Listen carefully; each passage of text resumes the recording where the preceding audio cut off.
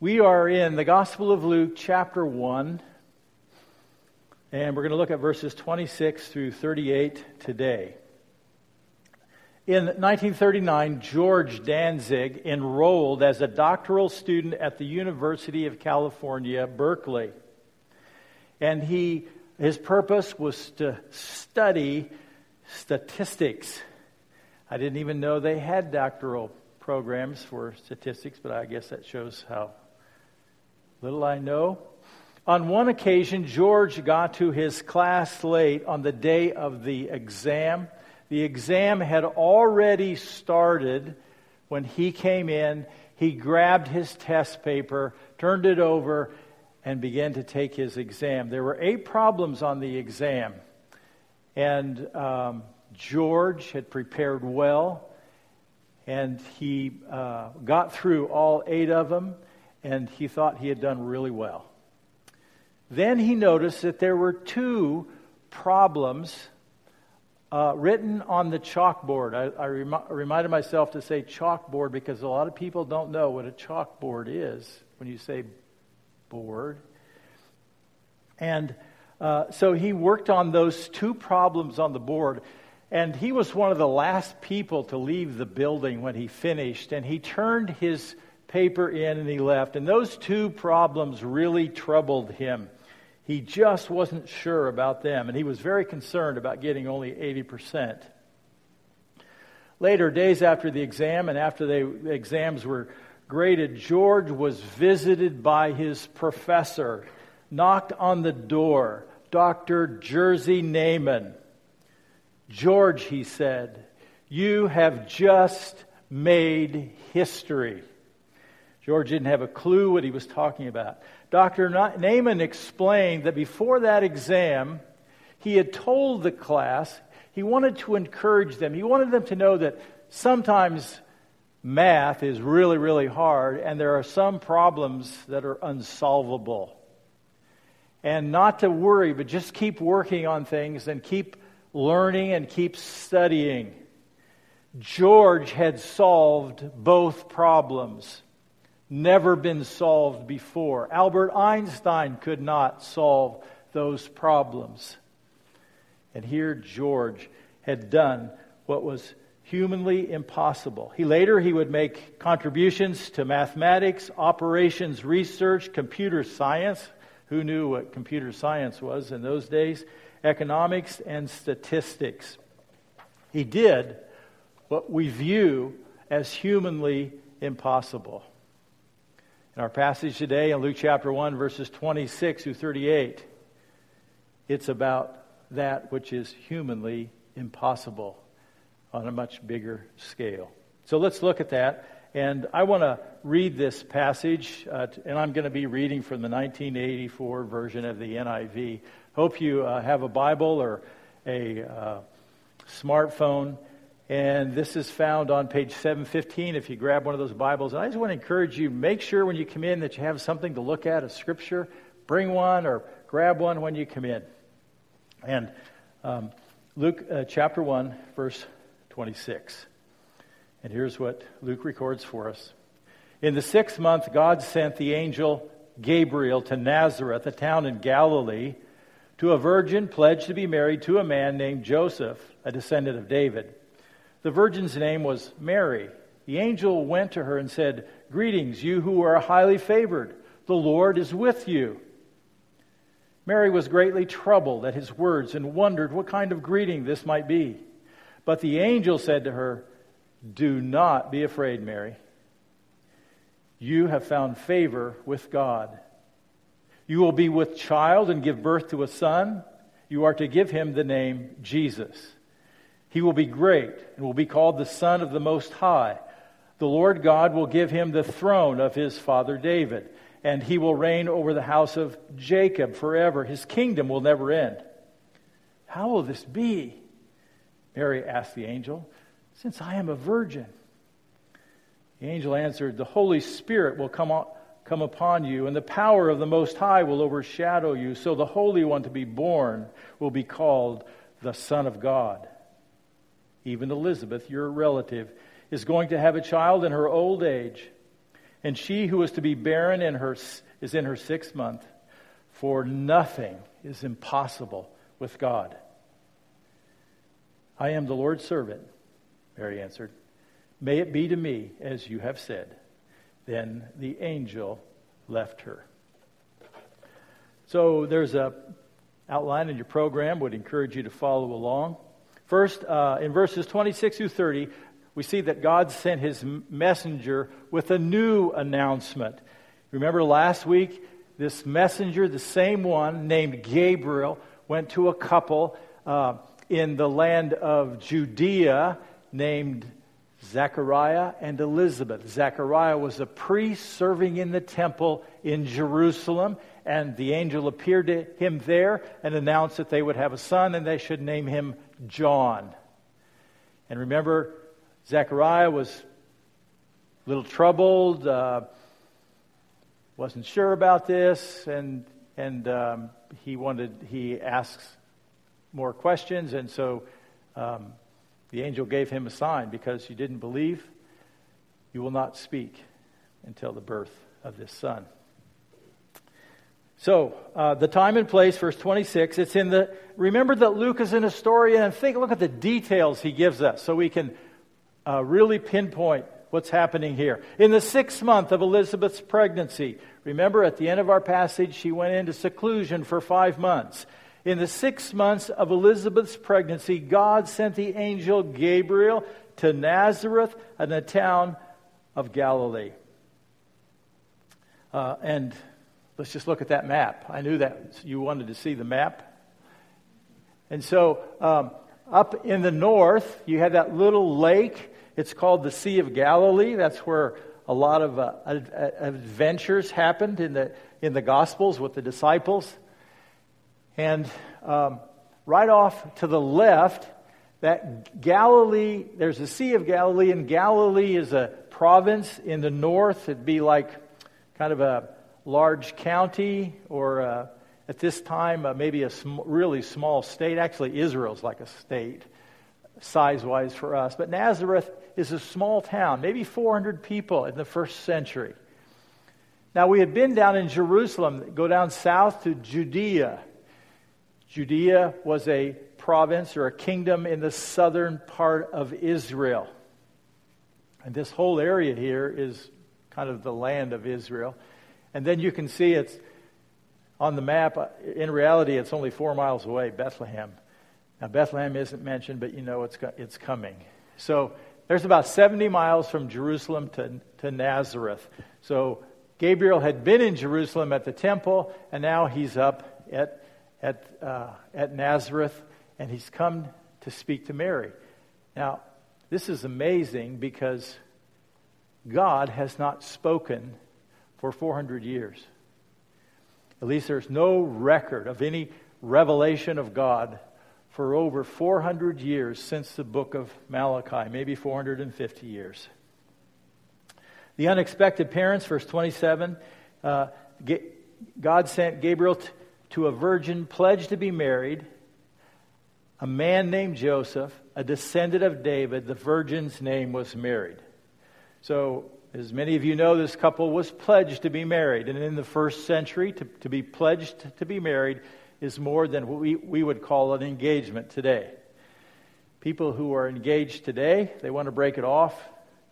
They just say, I'm sorry, I've changed my mind. And it's done. Or they just put on Facebook, single, and it's done. Not so in the 1st century. Mary was pledged to Joseph. Their parents had made a contractual arrangement. Mary and Joseph were in on this. They were legally bound to be married as a couple. They were not married. They were not living together. They were not to have sexual relations until their wedding day. But Gabriel appears to Mary, who is pledged to Joseph. Joseph is a descendant of David. David was a great king in Israel who lived about 950 years earlier. He's a great king. Many promises were made to David. And Joseph is a descendant. He's in the lineage, the family lineage that takes him all the way back to this great king. There's a surprising encounter, verses 28 through 30. The angel went to her and said, "Greetings, you who are highly favored. The Lord is with you." This is a pretty impressive greeting for God, who hasn't spoken for 400 years. And he sends Gabriel to speak for him. And Mary was greatly troubled at his words and wondered what kind of greeting this might be. You would probably wonder too, what's going on here? What's happening here? This is an angel. He just said, "I'm highly favored." I'm not sure what's going down here. The Lord is with you. This is a really high compliment.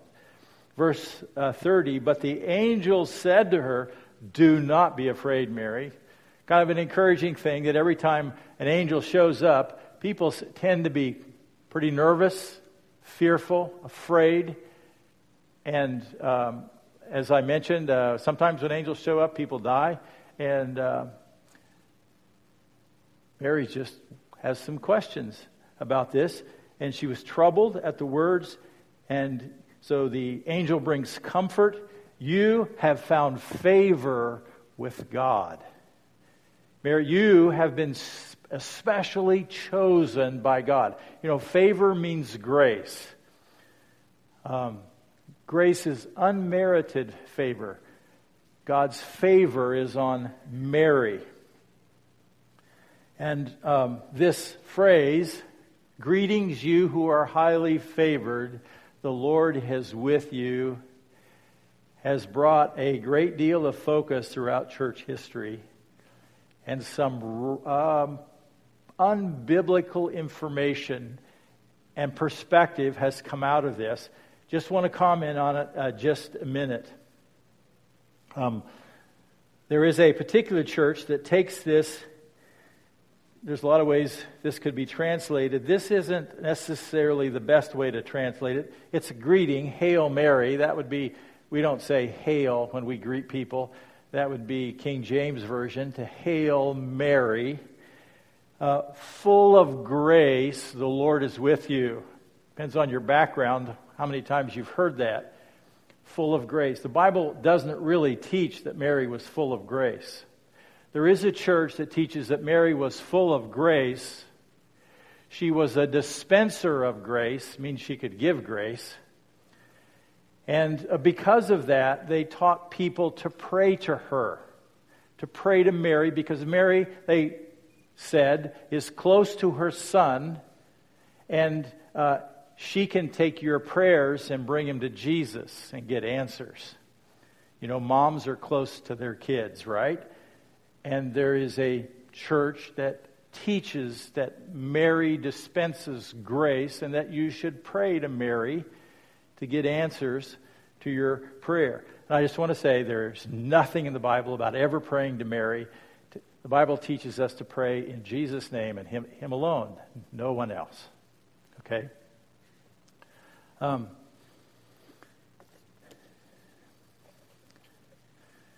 So Mary was highly favored. Mary was a choice servant of God. Mary was a godly young woman, probably even a teenager. Mary is a hero to our faith. But she's not full of grace, and she's not a dispenser of grace. And she was favored because God just picked her to be the one who would give birth to her son. Let's go on. God's messenger announces the birth of God's son. We still have more to develop here. Verses 31 through 33. Instructions to Mary, verse 31. You will conceive and give birth to a son, and you are to call him Jesus. So she will become pregnant. Pretty big deal for a teenager not yet married. And this is going to change her life radically. Mary, as we'll see in this passage, is a really humble servant of God. And she is going to be humiliated for being this person, for being humble and receiving this. You will give birth to a son, so this is going to be a little boy, and you will give him the name Jesus. The name is already picked. A little bit overwhelming for a young woman to know she's going to become a mom. She's not yet married. And then we have a prophecy about Jesus in verse 32 through 33. He will be great, which is probably a little bit of an understatement. On a scale of 1 to 10, how great? 10 plus would probably be an understatement as well. He will be great. He will be called the Son of the Most High. Now, I don't know what you think of that. When Mary heard it, she probably just melted. She knew what that meant. The Son of the Most High. The Most High was just a little bit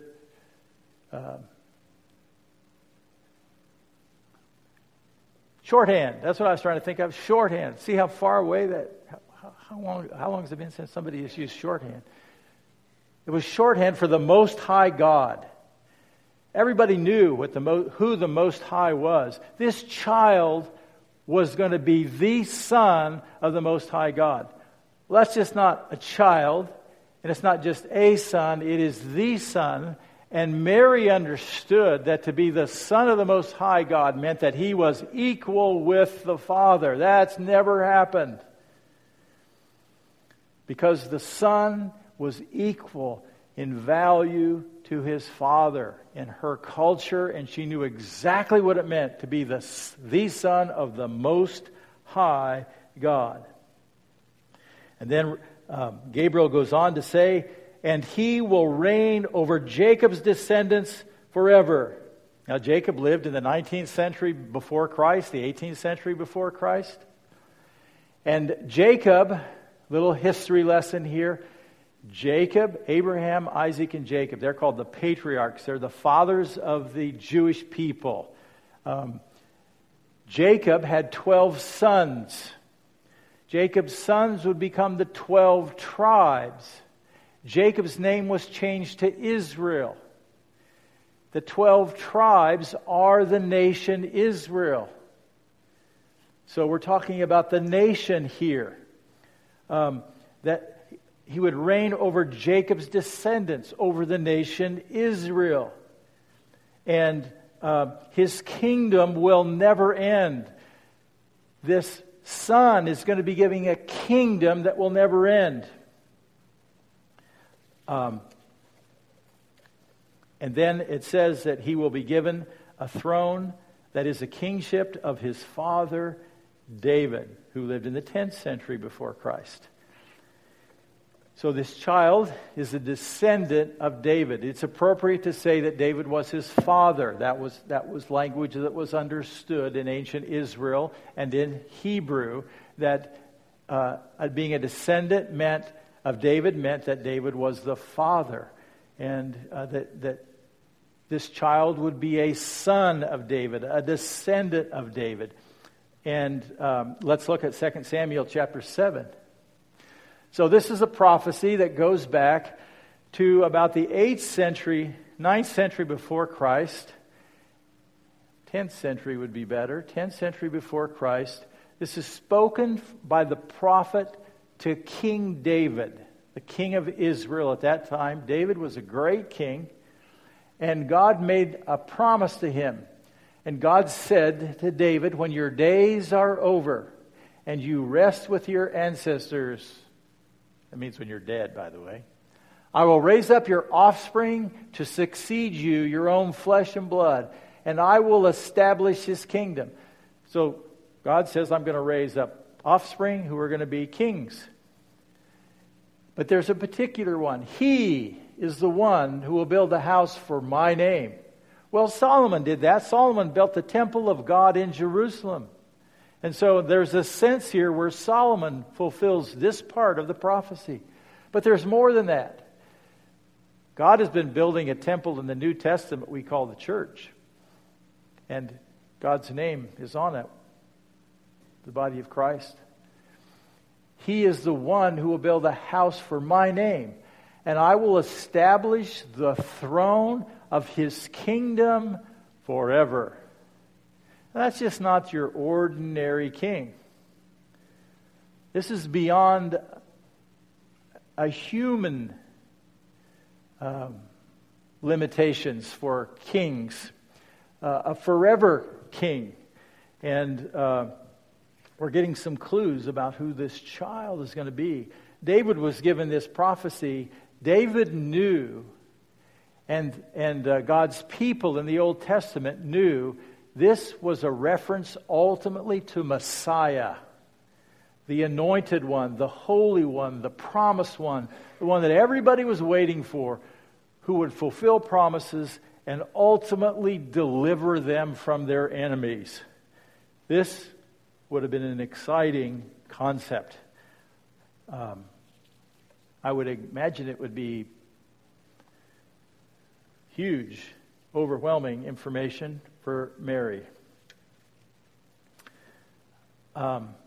And so, thirdly, God's messenger brings further clarity to his announcement. Mary has a question here in verse 34.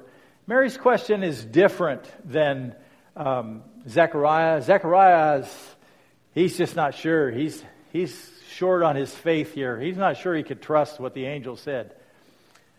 Mary's not questioning what the angel said. Mary just wants more understanding. She okay, I'm going to be pregnant. I get that. How's that going to happen? I don't know about this. And she says, how will this be? Mary asked the angel, since I'm a virgin. There's a problem here. Everything I know about babies is they come from husbands and wives together. I do not have a husband. How can I become pregnant? Good question, Mary. Mary is saying she's a virgin. Let me just be clear about what that means, because throughout history, there's sort of been some wild interpretations. The whole context here is Mary has not had sexual relationships with a sexual relationship with any man. That's what that means. The answer comes in verse 35. The angel answered, the Holy Spirit will come on you, and the power of the Most High will overshadow you. You're going to have the Son of the Most High. Well, the power of the Most High God, this is going to be a miracle. This is going to be from the power of God. This is going to be totally unique. Never happened before. So the Holy One will be born, will be called the Son of God. God's power, Mary, is going to be on display through your body. And some people are going to have a hard time believing your story. And some people are going to be laughing behind your back. And your family is going to experience some humiliation because of this. And I don't know what Joseph's going to think. And so Mary learns the power of the Most High will overshadow you. So here's the reason why. So the Holy One to be born will be called the Son of God. This is just not another baby. Babies are great. This is very special. Because the father of this baby is the Most High, and it is not Joseph. There's going to be a miracle conception. The power of God is going to conceive this child, and the child is going to be human because of Mary, and have God's nature because of how the child was conceived. It's a miraculous conception. Let me make it clear, though, it is not an immaculate conception. It is a miraculous conception. The Immaculate Conception is a doctrine of the Roman Catholic Church that teaches that Mary was a virgin all of her life and had no other children. The doctrine also teaches that Mary had no original sin and did not sin. And the point of that was that's the only way she could have been appropriate to carry this child. And then you have a big question after that. Well, who had the ability to carry Mary if she was sinless? Was her mom sinless too? And was her grandmother sinless? And on and on and on. The Bible doesn't teach that in any way. Mary was a godly young woman. She was the servant of God. She is a hero of our faith. She was not sinless, and she was not a virgin forever, because the Bible says she did not have relations with a man until she was married. And then what we find in Matthew and Mark are the brothers and sisters of Jesus, whose mother is Mary. And this was a miraculous conception, not an immaculate conception. Isaiah 7:14 speaks of the miraculous conception. The Lord himself will give you a sign. The virgin will conceive and give birth to a son and will call him Emmanuel. And even the name Emmanuel, we learn later, means God with us. This is a unique child, God with us, God in human form. In theology, we call this the incarnation of Christ. He is fully human and fully God. The only unique person like that ever, okay? And this is about 8 centuries before Christ, and God's people knew this was coming. They didn't know how it was going to be fulfilled or when it was going to be fulfilled, but they knew the Scriptures way better than us. And they were looking and watching for things to be fulfilled. Confirmation, verse 36 and 37. And Gabriel says this, and this is to confirm to Mary. This is a sign, a confirming sign for Mary that a tangible work of God has happened to encourage her. And that is, Elizabeth, your relative, perhaps your aunt, who you know and love, who was older and always wanted a child, Gabriel is saying she's now 6 months pregnant. Even Elizabeth, your relative, is going to have a child in her old age. She who was said to be unable to conceive is in her 6th month. Wow, that's news to Mary. Something's going on here. Wow, this is going to be exciting, and it's going to be amazing. And verse 37, Gabriel says, for no word from God will ever fail. And that's absolutely true. No word from God will ever fail. When God says he will do it, he does it. When God makes a promise, every time he keeps it. Even the promises he's given to you, he keeps it. Now, I'm a little partial to the 1984 version of the NIV. Maybe you've heard me say that. That's the version I read this morning. And it says in the 1984 version, nothing is impossible with God. I love that. Nothing is impossible with God. Now, God never goes against his character when we say nothing is impossible.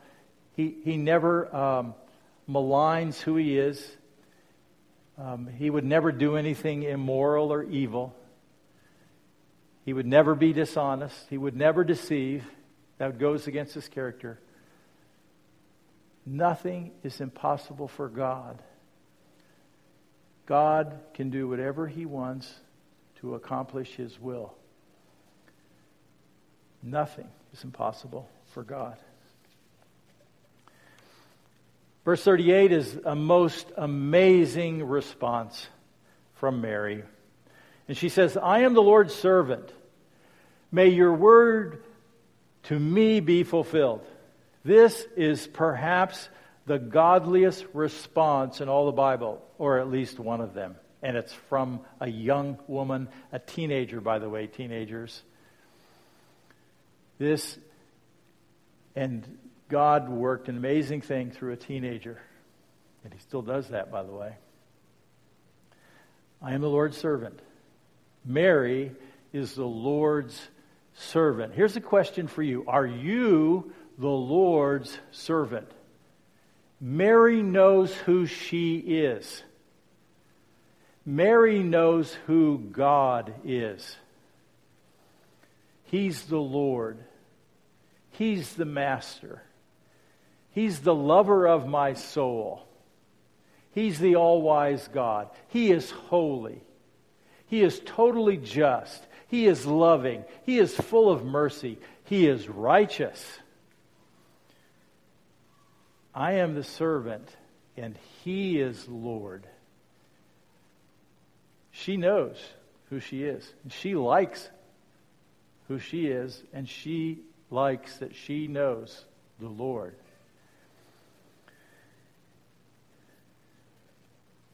Mary is ready to walk into the future because she is the servant. She knows God's word. She knows what this prophecy means. And she will follow her leader because of who He is. And it's something that every Christ follower should do, is to follow the one who is our Lord. So let me recommend 4 lessons to you. First lesson, you may be surprised who God sends to speak to you. You may be surprised by who God sends into your life to speak to you, to get your attention, say something simple or profound. God sent Gabriel to Zechariah. God sent Gabriel to Mary. They were both surprised. God sent Gabriel to Daniel. God sent angels in various times to people in specific circumstances.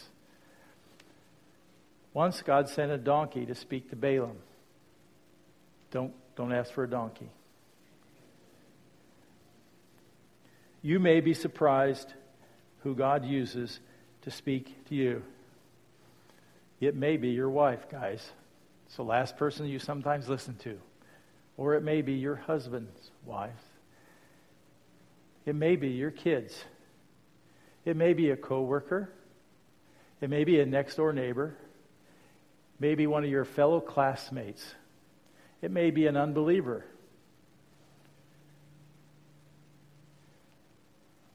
I remember when I was 25 years old. Back then, at that particular time, I was an atheist because I had majored in philosophy, and I was thinking I was kind of smart, and I decided that God wasn't relevant or real.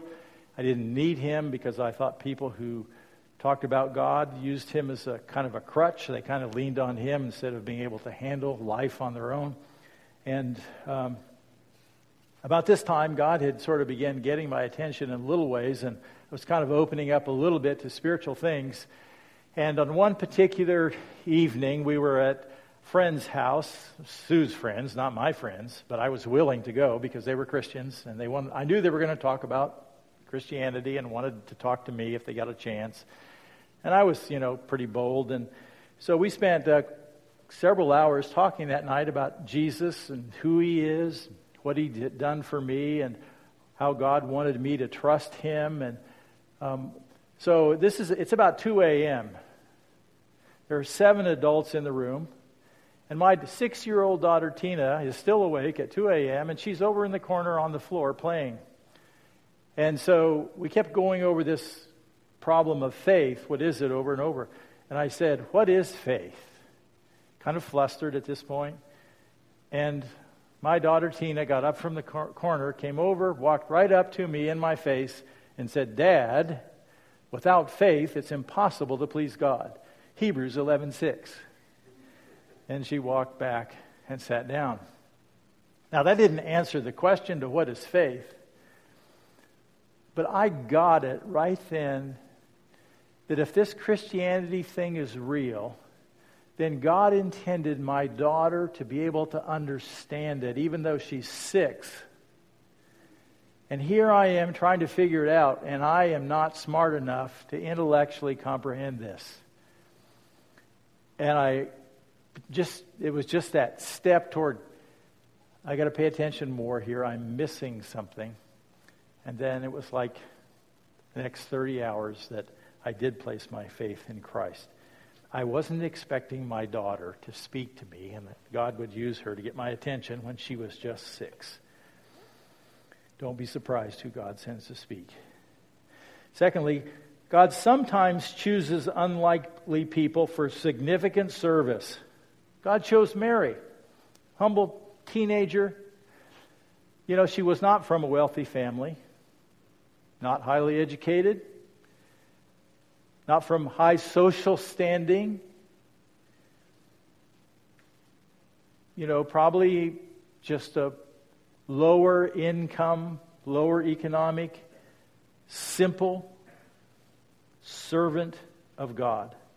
But God chose her to be the one to bring forth His Son, Jesus Christ. God just doesn't pick beautiful people or smart people or people who have it all together or people who are wealthy or come from the so-called best families.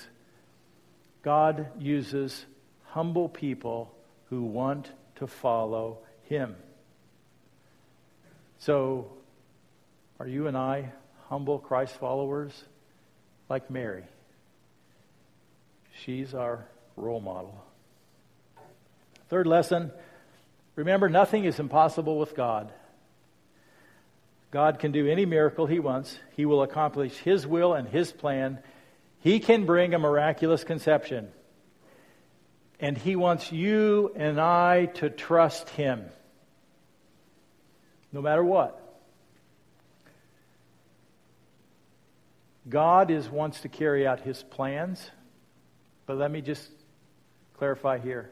They are His plans, and it's not His job to carry out our plans.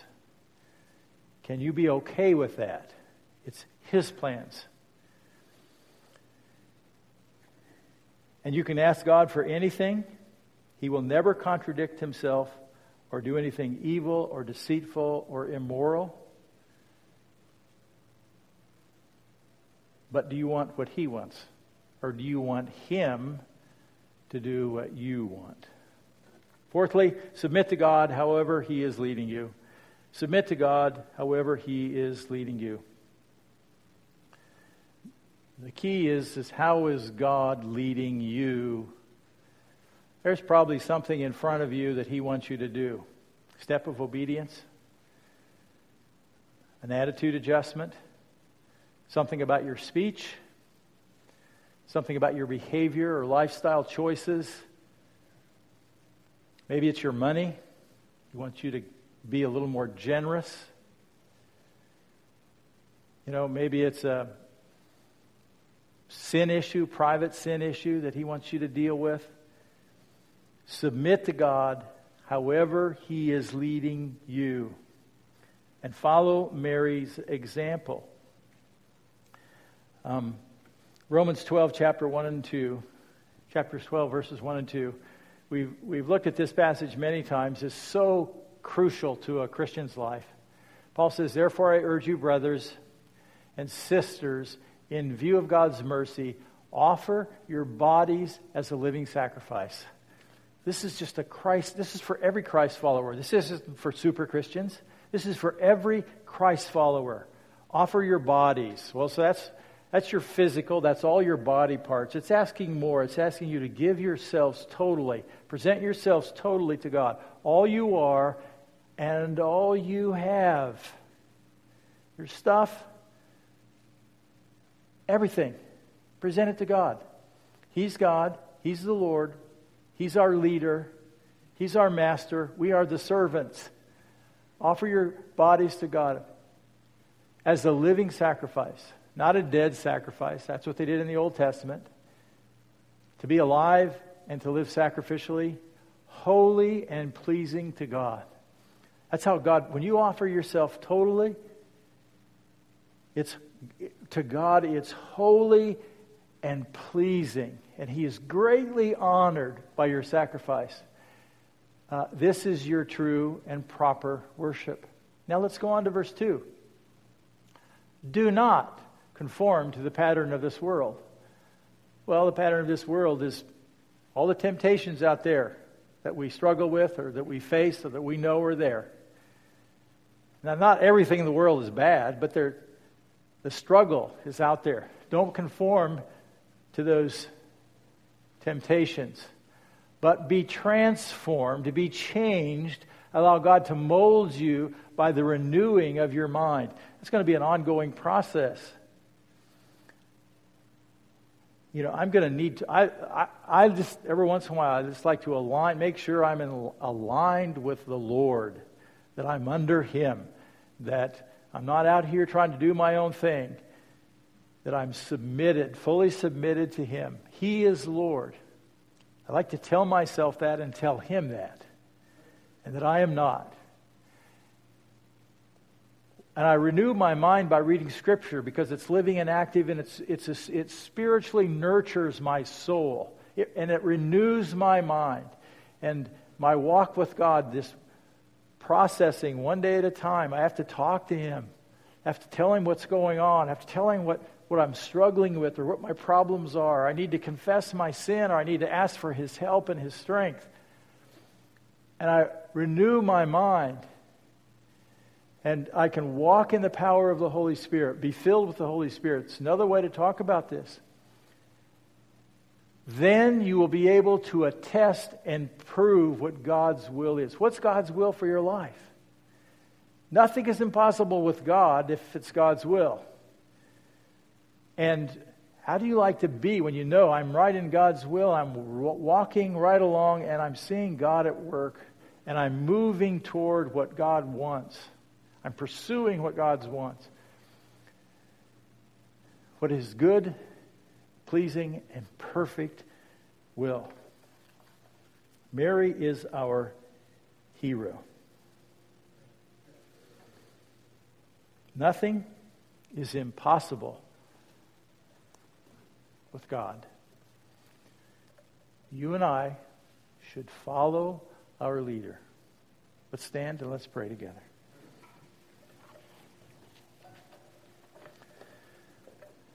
Thank you, Father, for Mary's story, for how you used her.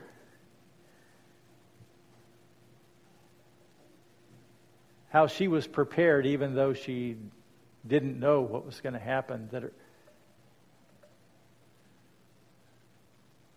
that she had become your servant before she was approached. And even though she was young, her heart was ready. She was fully and totally committed to being the Lord's servant for whatever He wants, for whatever He would ask. I'm grateful, God, that nothing is impossible with you, that we can count on you for all things. Lord, help us to grow, each of us, wherever we are, whatever we are struggling with, whatever step we need to take to obey you. Help us to take those steps today, tomorrow, to have our minds renewed and plot a better course for this week. In Jesus' name I pray. Amen.